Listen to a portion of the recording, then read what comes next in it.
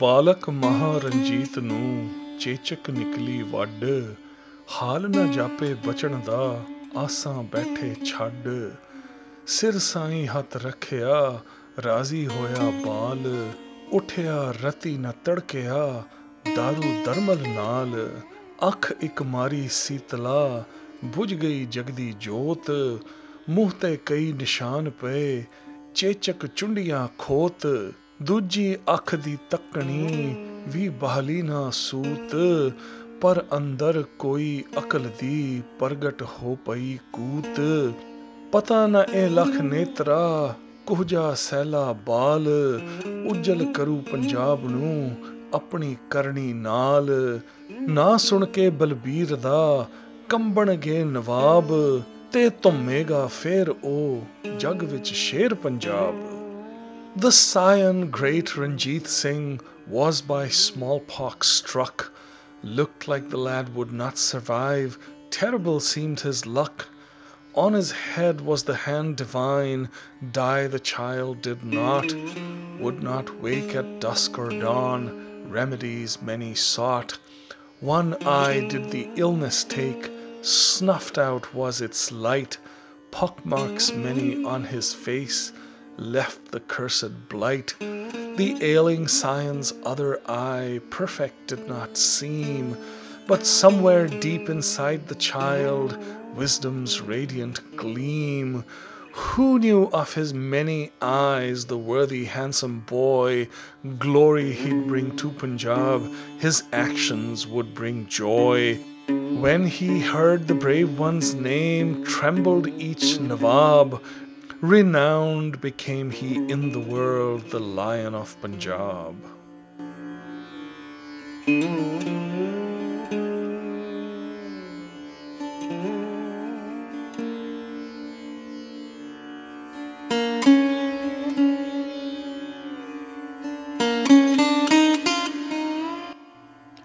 Welcome to the third episode of The Rise and Fall of the Sikh Empire. I'm host Ben Gutman. In this episode, the rivalry between the Kanhayas and the Shukerchakias takes an unexpected turn after the young Ranjit Singh falls ill. In a masterstroke of diplomacy, Sada Kaur, widowed in the great battle between the Kanhayas and the Shukerchakias, offers the hand of her daughter, Mehtab Kaur, to Maha Singh for Ranjit Singh. Ghulam Qadir, whose grandfather Najib Khan Rohilla was the virtual ruler of Delhi for a decade and the paymaster of the Mughal army, threatens the Emperor Shah Alam, trying to reclaim his grandfather's titles and position. The Emperor turns to Begum Samru, the widow of the European mercenary Walter Reinhard Sombre, and the ruler of the state of Sardhana.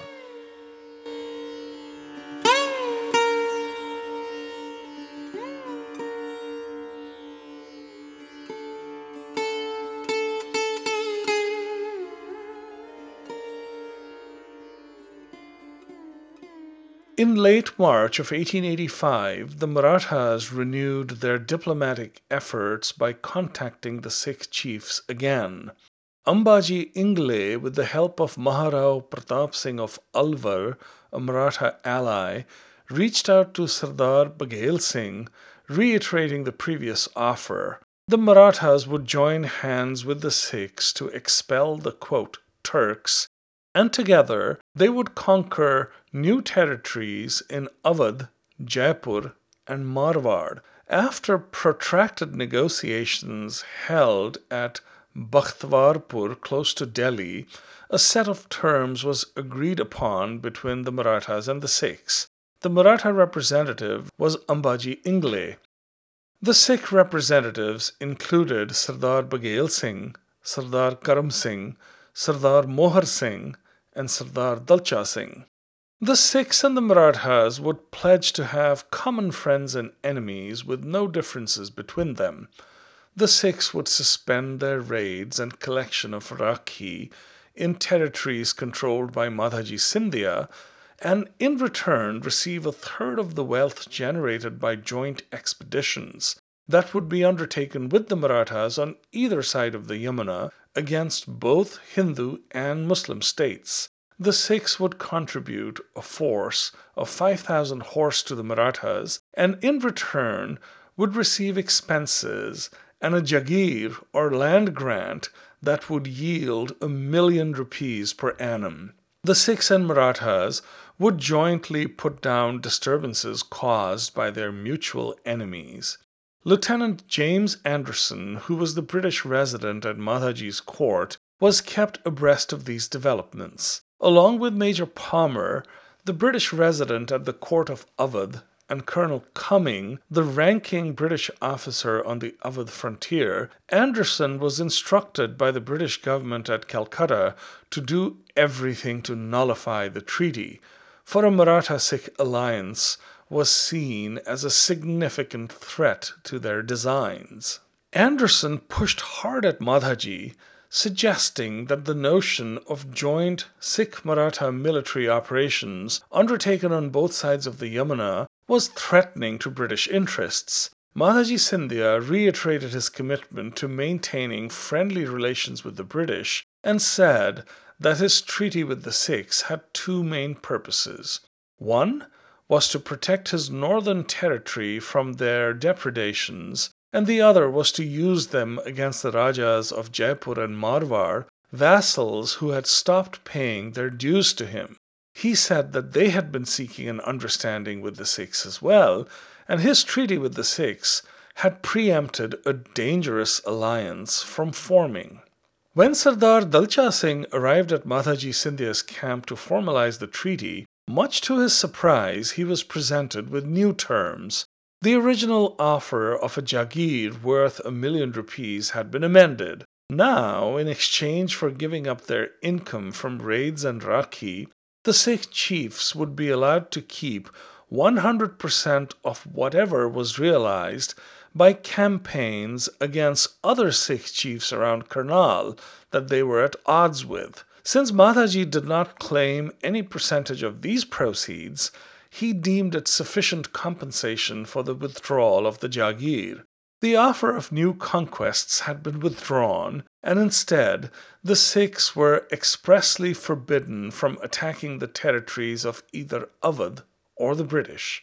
If any Sikh cavalrymen were summoned to serve in the Maratha force, before they had established their lands around Karnal, compensation of half a rupee per day would be offered.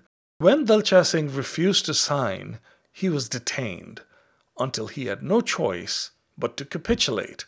Angered by Madhaji's reneging on the original agreement and the shabby treatment he received at the Maratha camp, Dalcha Singh sent an agent to James Anderson immediately with a message. The Sikhs were aghast at Madhaji's treachery and had no intention of honoring the agreement that they had been coerced into signing. If the British were interested in an alliance, the agent would immediately get letters from other important Sikh chiefs to get the process in motion. Anderson responded diplomatically, saying that while the British were allied with Madhaji Scindia, he could assure the Sikh chiefs that the British would never join the Marathas in a conflict with them if one arose. Sardar Baghel Singh also wrote to Colonel Cumming indicating that the Sikhs desired an alliance with the British. The British government in Calcutta reiterated the policy of keeping the Marathas and Sikhs at odds. The failed treaty had already created mistrust, and the greatest fear of the Sikhs was that the British would join hands with Madhaji to defeat them. The British residents and commanders in the field were ordered to continue reassuring the Sikhs that they would stay neutral in the event of a conflict between them and the Marathas. The course of Indian history could have changed if the Sikh chiefs had successfully created an alliance with either the Marathas or the British.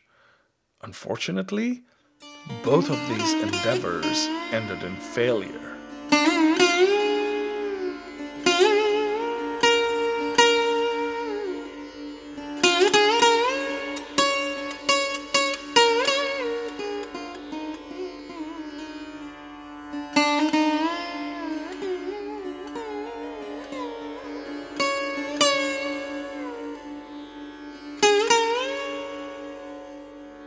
Taimur Shah had been driven to distraction by the Sikhs, who had virtually wrested control of the Punjab from him, and he nurtured hopes of winning his possessions back. He had reached out to both the Maratha Peshwa as well as the then British Governor General Warren Hastings, acutely aware that he needed allies in India to take on the Sikhs. Unfortunately, there was no response from either the Marathas or the British. The only ally he had in India was his brother-in-law, the Emperor Shah Alam, who was toothless and impoverished, and the restoration of Afghan authority in the Punjab remained a distant dream. As if that were not enough, a new rebellion had broken out in his most prized Indian province. Kashmir, beloved of both the Mughals and the Afghans, had been governed by one of Taimur Shah's generals, Haji Karimdad Khan, a harsh and unpopular ruler. Upon his passing, his 18-year-old son Azad Khan had seized the province and, after accepting the overlordship of Taimur Shah, had been officially appointed governor. The young man, foolhardy but brave, had waged successful campaigns against his neighbors in Kishtwar and Poonch, forcing them to pay tribute.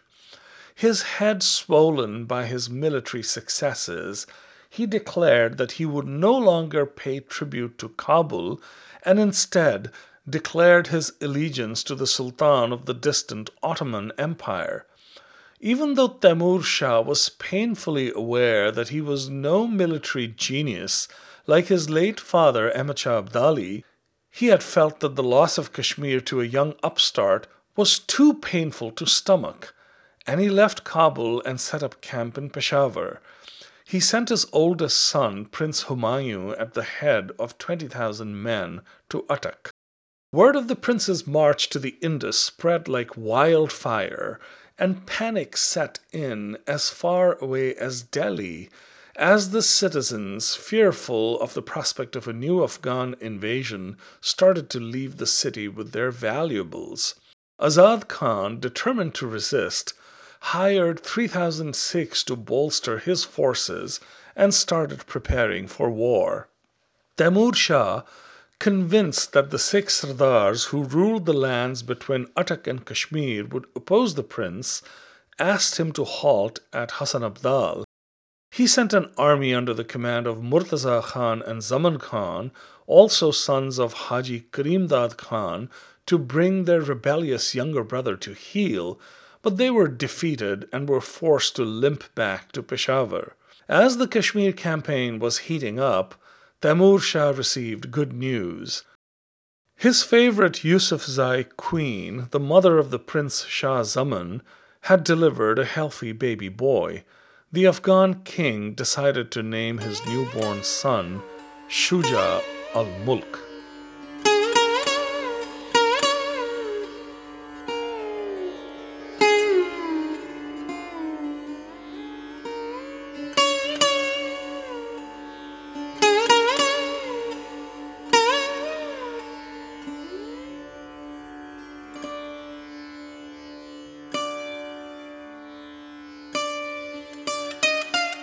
The Sikh kingdom of Patiala was a house divided. On the throne sat the 12-year-old Sahib Singh, the son of the late Raja Amar Singh. The lad was as dim-witted as his older sister Sahib Kanwar was intelligent and capable. Sahib Singh was married to Ratan Kaur, daughter of the powerful chief Ganda Singh Pangi, and had the unique distinction of being initiated into the ranks of the Khalsa by two legendary Sikh chiefs.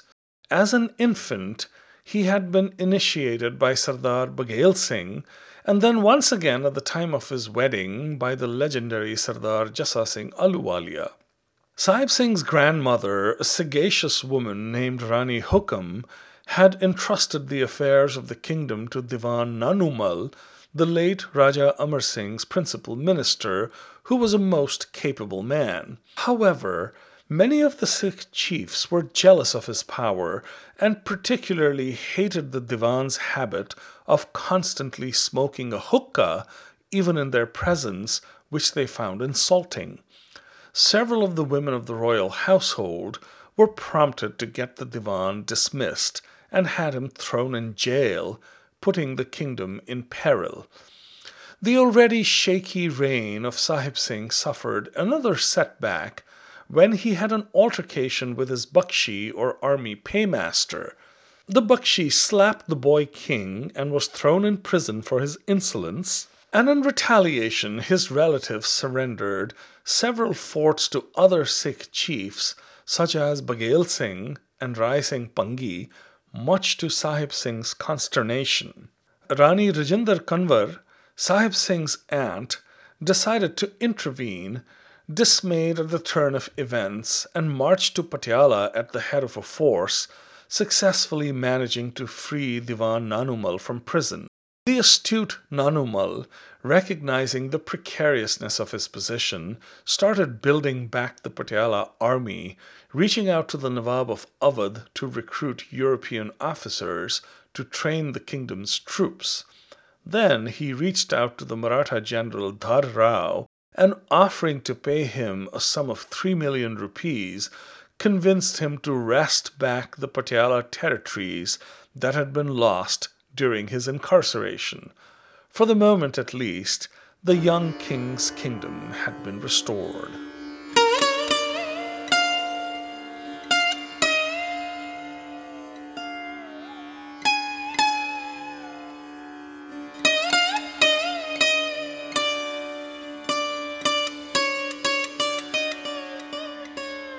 Sardar Jai Singh Kanhaiya had two other sons, Nidhan Singh, based at Hajipur, and Bhag Singh, based at Sohiya. Neither of them were as capable as their deceased older brother, and consequently the power of Sada Kaur in the Kanhaiya Misl started increasing as her aged father-in-law started relying on her more and more. As Sardar Jai Singh Kanhaiya continued his war of attrition against Raja Sansar Chand, she started spending more time in the saddle, joining the Kanhaiya forces whenever they marched into battle. The loss of a husband had left a great void, but her energies were now devoted to securing her daughter's future. The humiliation at Batala at the hands of the Ramgarhiyas also weighed heavily on her mind, and she constantly thought about ways of exacting revenge from both Maha Singh Shukerchakia and Jassa Singh Ramgarhia. By early 1786, calm had returned to Jammu after Maha Singh's last expedition, and the wealthy city was thriving again. Raja Brijraj Deo had returned from Vaishno Devi, bringing his immense wealth back to the city, and the bazaars of Jammu, which had always been an important trading center, were filled with merchandise. The Shukerchakia chief put together a force 5,000 strong and marched upon Jammu again. Ignoring the protests of his wife, Raj Kaur, he decided to take his 6-year-old son, Ranjit Singh, on the campaign as well. The campaign was an unmitigated success. The Sikhs looted the royal treasury and the armory, leaving with more than 10 million rupees in plunder. The kings and chiefs of the surrounding territories submitted to Maha Singh and paid rich tribute in order to avoid Jammu's fate. And then, just as things were going marvelously well for the Shukerchakias, disaster struck. At the camp in Jammu, the Shukerchakia princeling fell ill. He developed a high fever and started vomiting. Soon he developed a rash, and in a couple of days his body was covered with pustules. "Mata," whispered the boy's attendants, fearfully, for that was how smallpox was referred to.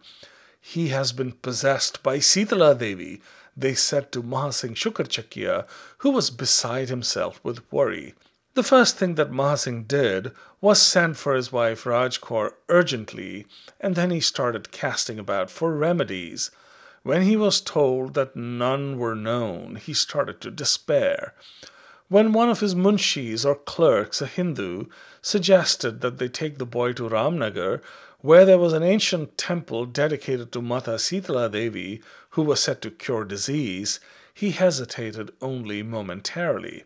The Shukerchakia camp was moved to Ramnagar, and a desperate Maha Singh started to give away massive amounts of money to Brahmins and other holy men in the hope that their blessings might cure his son. Akhand Paths, complete readings of the Sikh scripture, the Guru Granth Sahib, were organized. Large offerings were made at the Sitala Devi temple, and Muslim clerics were summoned to read the Quran. The boy's mother had arrived, and she tended to him day and night, weeping constantly as he would not open his eyes. When the Munshi suggested that propitiating the goddess Durga might be a good idea as well, Raj Kaur decided to make the long trek to Jwalamukhi, the site of a famous temple dedicated to the goddess.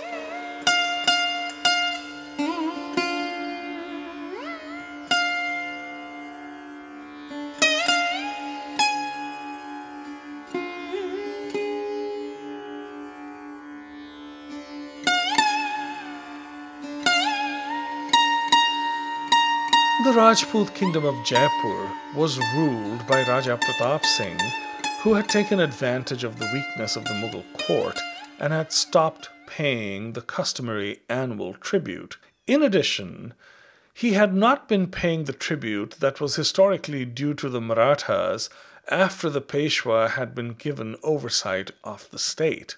Madhaji Scindia, in his new role as the emperor's regent, demanded that all the dues be paid forthwith, but Raja Pratap Singh flatly refused, allying himself with the Raja of Marwar and the rebel Mughal commander of Agra, Muhammad Beg Hamadani, who was bitterly opposed to Madhaji.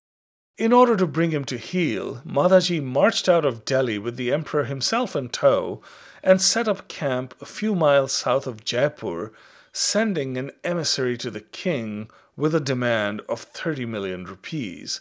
A chastened Pratap Singh negotiated the amount down to 6 million rupees, but when Madhaji found that the king lacked the means to make even the lower payment, he sent his forces into Jaipur to extort the amount from the wealthy merchants and bankers of the city. As the triumphant Madhaji and Shah Alam left Jaipur, Pratap Singh swore revenge and started casting about for more allies. The first court that his agents visited was Jodhpur, which was ruled by Raja Bijay Singh, a sworn enemy of the Marathas. Meanwhile, in Kashmir, Azad Khan had become even more belligerent, encouraged by his success during the first Afghan attack on Kashmir.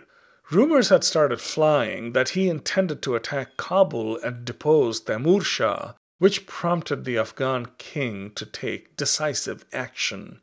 Taimur Shah deputed his military commander Madad Khan Ishaq Zai with his trusted advisor Pende Khan to march upon Kashmir at the head of a force 50,000 strong.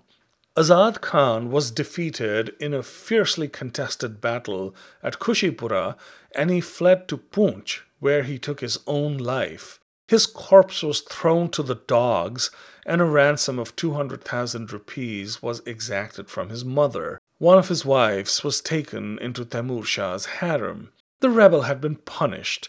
Kashmir was back in Taimur Shah's hands, and Kabul's authority had been re-established.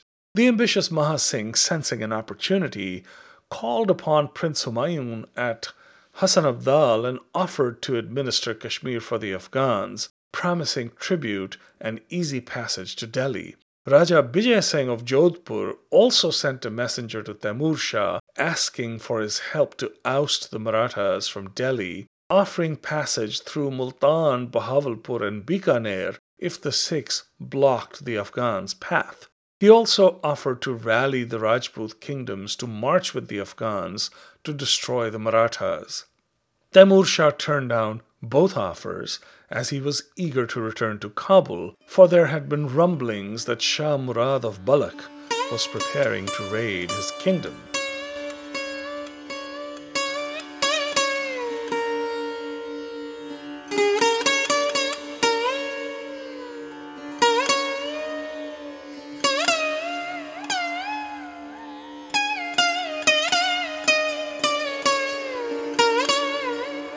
Sada Kaur, widowed, stripped of her status, her wealth, and even her home, had spent months in the depths of depression. There were times when she would hold her only child to her breast and weep disconsolately, and then sometimes she would turn the little Mehtab Kaur to Tan Kaur and Man Kaur and refuse to even see her face for days, as she alternated between raging at her misfortune and mourning Gurbaksh Singh. Even though her attendants tried to keep the news from her, she learned of Maha Singh's continued successes and the further humbling of her proud father-in-law, Sardar Jai Singh Kanhaiya. Inevitably, her anger turned into resignation, and both her keen intelligence and her maternal instincts started to assert themselves. Her beloved husband was gone, and the back of Kanhaiya power had been irrevocably broken. What was to become of her daughter, the only kin she had left? She had neither the power to protect her, nor the wealth and status that would guarantee her future. And then an idea entered her mind. But convinced that her father-in-law, whose bitterness at the Shukerchakias exceeded even hers, she decided to hold it close to her chest. She summoned one of her trusted advisers, Amar Singh, and sent him to Gujranwala to seek out Sardar Maha Singh. A couple of days later, Amar Singh returned with news. Maha Singh was away campaigning in Jammu, and a messenger had arrived to summon his wife Raj Kaur as their young son was grievously ill. Amar Singh had learned that Raj Kaur would go to Ramnagar and from there take her son to the temple of Jwalamukhi to pray for his health. There was no time to lose. Entrusting her child to Tan Kaur and Man Kaur, Sada Kaur sent for a horse, and with a small cavalry detachment, she rode north. Conflicting emotions surged through her mind as she neared Jwalamukhi, and she was not sure how she would react when she came face to face with Raj Kaur. She had been her friend, but she could not forget her haughtiness when she had come to see the newborn Mehtab Kaur. Besides, her husband was in large part to blame for her devastation. But she had come with a purpose in mind, and she would have to cast her anger aside. Sada Kaur's bitterness evaporated in an instant when Raj Kaur ran into her arms sobbing uncontrollably the second she laid eyes on her. "He will die, Sada Kaur," she wept, gasping for breath as tears streamed down her cheeks. For the next few days, Sada Kaur, her rancor forgotten, tended to the sick boy with Raj Kaur and earnestly prayed for him as if he had been her own son. The fever broke after 21 days, and the boy was bathed as prayers of thanksgiving were offered. Much to the sorrow of his parents, the lad had lost one eye to smallpox, and his face would forever be scarred. However, the heir to the Shukerchakia fiefdom had survived. When Sada Kaur approached her friend and asked her for her son Ranjit Singh's hand for her daughter Mehtab Kaur, Raj Kaur was beside herself with joy, but she told Sada Kaur that she would need to consult her husband. Maha Singh saw the alliance as an opportunity for rapprochement with the Kanhaiyas, who, despite their reduced circumstances, still wielded considerable power and were greatly respected. Without any hesitation, he accepted the proposal, and Sada Kaur returned home in triumph. She was, however, fearful of Jai Singh Kanhaiya's wrath, as she had acted without consulting him.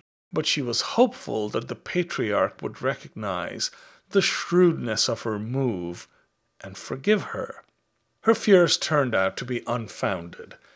After his return to Gujranwala, Maha Singh arranged a magnificent event to celebrate the recuperation of his son, to which all the principal chiefs were invited. Sardar Jai Singh arrived with Sada Kaur and formally proposed a betrothal between Mehtab Kaur and Ranjit Singh, which was accepted by Maha Singh.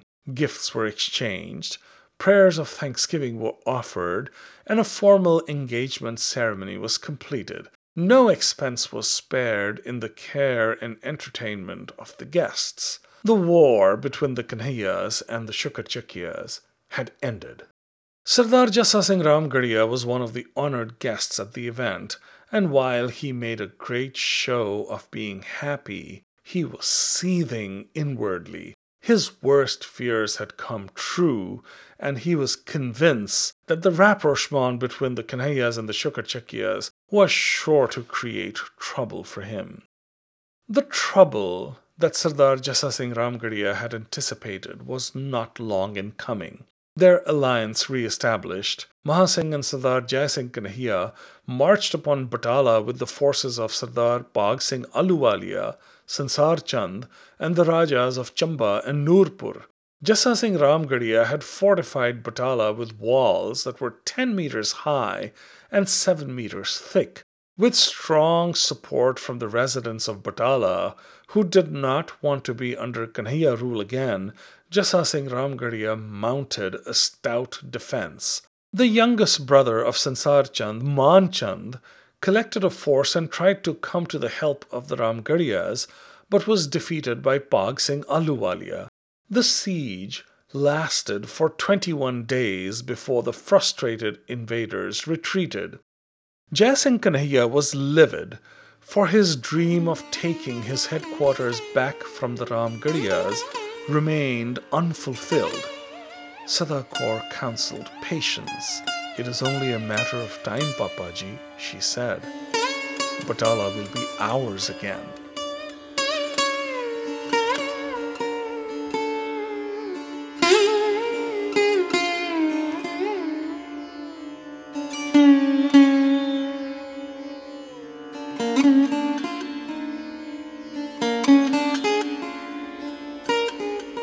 Farzana, or Begum Samru as she was better known, was in her mid-30s. Walter Reinhardt Sombre, her late husband, had left her in charge of a large estate, which was well defended by the sepoys of the storied Sardhana Brigade that Sombre had trained and placed under the command of European officers. After her husband's death, she had turned to his second-in-command, the German-born Colonel Pauli, who, in addition to commanding her brigade, had also become her lover. Unfortunately, Pauli had been put to death by the rebellious nephew of the emperor's late minister, Mirza Najaf Khan. In early 1887, a tall and handsome Irishman arrived at Sardhana seeking employment and was appointed a junior commander. It was George Thomas, the soldier of fortune who had started a career in the south a few years earlier. The Begum was completely charmed by Thomas, and in a few months he was appointed commander of one of the Sardhana Brigade's 4 battalions. The European commanders of the other battalions were intensely jealous of Thomas, as they were convinced that he was trying to seduce the Begum in order to become the master of her wealth and her estates. He did indeed become her lover, but the wily Begum had him marry one of her handmaids, Maria, and sign a document pledging allegiance to her. Begum Samru, who had converted to Christianity a few years earlier and enjoyed the Emperor Shah Alam's favor, was acutely aware that she was quite the catch, and she was determined to keep her independence as her position at the Mughal court seemed likely to improve even further.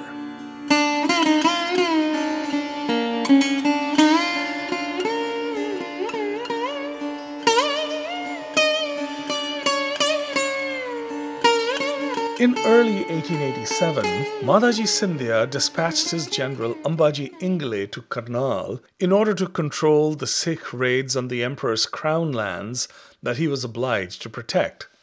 Ambaji arrived at Thanesar, an important place of pilgrimage for Hindus, and after paying his respects, marched onwards towards Khurram, 15 miles from Patiala, where he set up camp. His intention was to levy tribute on Patiala, but the wily Diwan Nanumal ensured that the negotiations progressed very slowly. Madaji had turned to his erstwhile protégé, Ghulam Qadir Khan Rohilla, to form an alliance against the Sikhs. Ghulam Qadir had succeeded his father Zabita Khan after his death, but he had omitted to pay the customary fee of succession to the emperor, which Madhaji was willing to overlook. On Madhaji's instructions, Ghulam Qadir had joined Ambaji, but having a relationship with Sardar Baghel Singh and other Sikh chiefs, was lukewarm to the idea of exacting tribute from the Sikhs. Diwan Nanumal, worried about an alliance between Ghulam Qadir and the Marathas, reached out to him in secret and offered to pay him 20,000 rupees as a bribe to desert the Marathas. Events in Rajputana, however, distracted Madhaji and he recalled Ambaji to his side, leaving Ghulam Qadir, who had gleefully pocketed Diwan Nanumal's bribe, to his own devices. Madhaji had been told by his agents that Pratap Singh had raised a force 20,000 strong, which had been joined by 10,000 horse provided by Bijay Singh of Jodhpur. When Madhaji sent envoys asking Pratap Singh to explain his belligerent movements, he stalled for several months, pretending to negotiate while he secretly approached some of Madhaji's subordinate commanders. The first to defect was Muhammad Beg Hamadani, the Mughal commander who had rebelled against Madhaji earlier but had returned to his ranks. After a face-off that lasted for a month, the Battle of Lal Sot was fought, in which Muhammad Beg Hamadani was killed.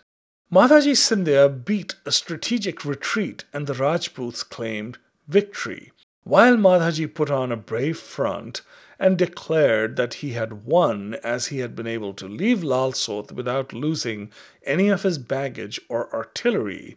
There was no denying that both he and his overlord Shah Alam suffered great loss of prestige. Ismail Beg Hamadani, a nephew of the dead Mughal generals, took command of his forces and captured the city of Agra, though the Maratha garrison at the Agra fort continued to resist him. The fort of Ajmer, which had been in Maratha hands, was taken by Bijay Singh of Jodhpur. Ghulam Qadir, who had been following the news of the reverses suffered by the Marathas with great interest, decided to act to restore the fortunes of his house. After all, his grandfather Najib Khan had been the Mir Bakshi, or the paymaster of the Mughal army, and had virtually ruled as regent in Delhi for a decade, while Shah Alam was in exile in Bengal and Awadh. His father Zabita Khan had been Mir Bakshi as well, and Ghulam Qadir felt that his time had finally come. He left his citadel at Gausgarh and marched his forces to Bagpat, which was less than 25 miles from Shah Alam's capital, and sent a messenger to the emperor demanding an interview. With him was a contingent of Sikh warriors under the command of Gurdit Singh, one of the chiefs of the Karod Singhiya Misl. Madhaji Scindia was represented in Delhi by his son-in-law, Laloji Shitole Deshmukh, and Shah Nizamuddin, a former mendicant, both of whom advised the emperor to resist Ghulam Qadir. Opposed to them was Manzoor Ali Khan, the powerful Nazir or superintendent of the royal harem, who had some history with Ghulam Qadir. The Nazim, who chafed at Madhaji's control over Shah Alam, saw Ghulam Qadir's belligerence as an opportunity to end Hindu rule in Delhi. Manzoor Ali Khan had known Ghulam Qadir as a child and had saved his life by covering him with his mantle when the Marathas and the emperor had sacked Gausgarh several years earlier.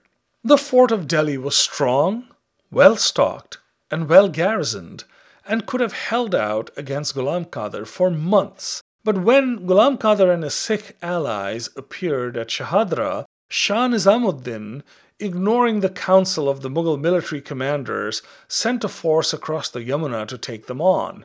The small attacking force, consisting mostly of raw recruits, was routed, and even the seasoned detachment of Maratha horse that had also been sent to the east bank of the Yamuna surrendered to Ghulam Qadir. Several other Sikh chiefs, leading a contingent of cavalry, had also joined Ghulam Qadir by then.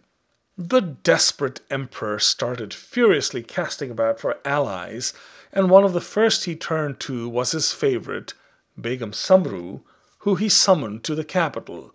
When he was advised of the Sikh presence in Ghulam Qadir's ranks, Shah Alam started sending letters to Sikh chiefs asking for their support, and also sent Rodmal, Sardar Baghel Singh's agent at royal court, back to his master with a message.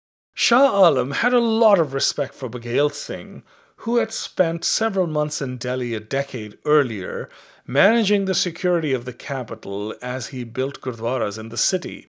The emperor told the agent to inform Baghel Singh that he had been appointed the court's agent in charge of all of Ghulam Qadir's estates and commanded him to take control of them immediately. Rodmal obtained a royal decree confirming the grant of Ghulam Qadir's territories to Baghel Singh and sent word to his master. Shah Nizamuddin and Ladoji Deshmukh abandoned the city at night and were set upon by a mob that relieved them of the bulk of their possessions. On August 26, Ghulam Qadir was presented to the emperor by Manzoor Ali Khan. With the full support of the Nazim, Ghulam Qadir demanded the post of Mir Bakshi and the oversight of the imperial administration. In return, he offered to recapture Agra and the surrounding territories controlled by the Jats, districts that had traditionally been awarded as a revenue source to the Mir Bakshi. The helpless emperor was forced to agree, and on September 5th, Ghulam Qadir rode into Delhi with 2,000 men and established control over the capital. He was invested with the titles, robes, and seal of office of Mir Bakshi. He was also issued documents that confirmed his right to the crown lands that he had demanded. Both Sardar Baghel Singh and Begum Samru arrived in Delhi, giving the emperor some hope of escaping the clutches of Ghulam Qadir. The wily Rohilla chief, however, managed to convince Baghel Singh to form an alliance with him instead, pointing out that the award of his territories to the Sikh chief had been an empty gesture and was now completely irrelevant because of his elevation to Mir Bakshi. Begum Samru had arrived in Delhi to defend the royal fort with 85 guns and 4 battalions of well-trained sepoys. 3 of them were led by French officers, and the 4th was commanded by her new recruit, the Irishman George Thomas. When Ghulam Qadir tried to win her over to his side as well, she haughtily refused, declaring that she had no intention of taking orders from the new Mir Bakshi, much to his chagrin. The rest of the month was spent in wrangling and jockeying for position as Ghulam Qadir and Begum Samru eyed each other warily. Sardar Bhanga Singh of Thanesar joined the ranks of the emperor's supporters with his men and helped bolster Begum Samru's defense of the capital. Ghulam Qadir crossed back to the east side of the Yamuna to avoid an open confrontation with the Begum, and a standoff began. Angered by Shah Alam's mild attempts to assert his independence by asking Begum Samru and Bhanga Singh to defend Delhi, Ghulam Qadir lost his patience and in early October started shelling the fort of Delhi from the east bank of the Yamuna. The petrified emperor had appealed to the Rajputs for help and had also drafted a letter to Madhaji Scindia asking him to return to relieve Delhi. But Manzoor Ali Khan frightened him, saying that the return of the Marathas to Delhi would only serve to make Ghulam Qadir even angrier. Ambaji Ingle had been sent to Delhi after Madhaji got word that Ghulam Qadir had usurped his office and his titles, but he was confused when he was told to leave without any orders from the terrified emperor. Manzoor Ali Khan, who had completely become Ghulam Qadir's instrument, persuaded the emperor to pardon him for the shelling of Delhi. Several weeks later, the emperor's hopes were completely dashed when Madhaji Scindia suffered a military defeat at the hands of Ismail Beg Hamadani and was driven beyond the Chambal River. Delhi was now at the mercy of Ghulam Qadir.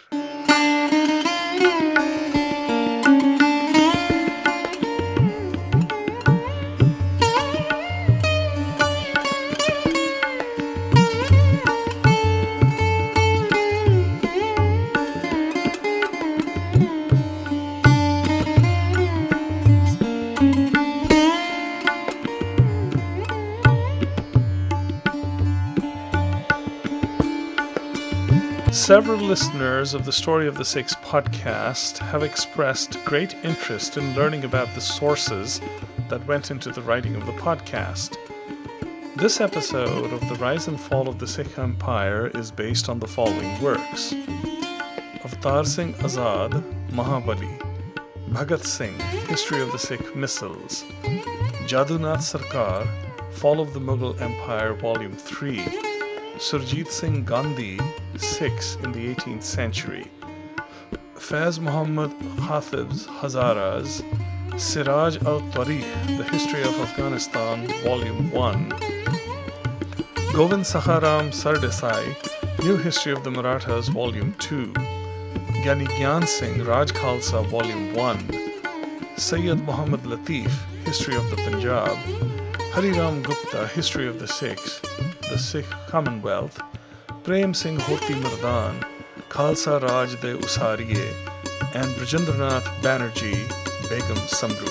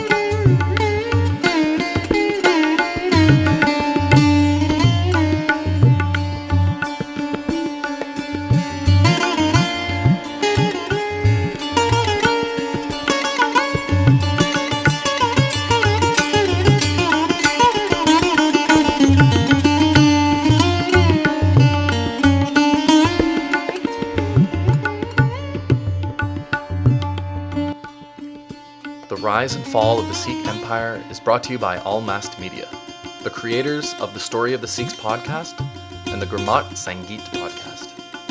The podcast features original music by Indian classical guitar maestro Mehtab Kaur. Tabla accompaniment is provided by Swarnava Ghosh. The podcast is made possible by the Chardi Kala Foundation, Ishpreet Singh and Manpreet Kaur, and the Sawhney Family Foundation. It is written and narrated by Sarpreet Singh, author of The Camel Merchant of Philadelphia, The Night of the Restless Spirits, The Story of the Sikhs, and Kultar's Mine. To introduce myself briefly, I'm a Boston-based actor who was introduced to the Sikh world a few years ago when I toured extensively with Kultar's Mine, an immersive theatrical production that tells the story of the anti-Sikh violence of 1984. I am delighted to be involved in the retelling of this fabulous tale.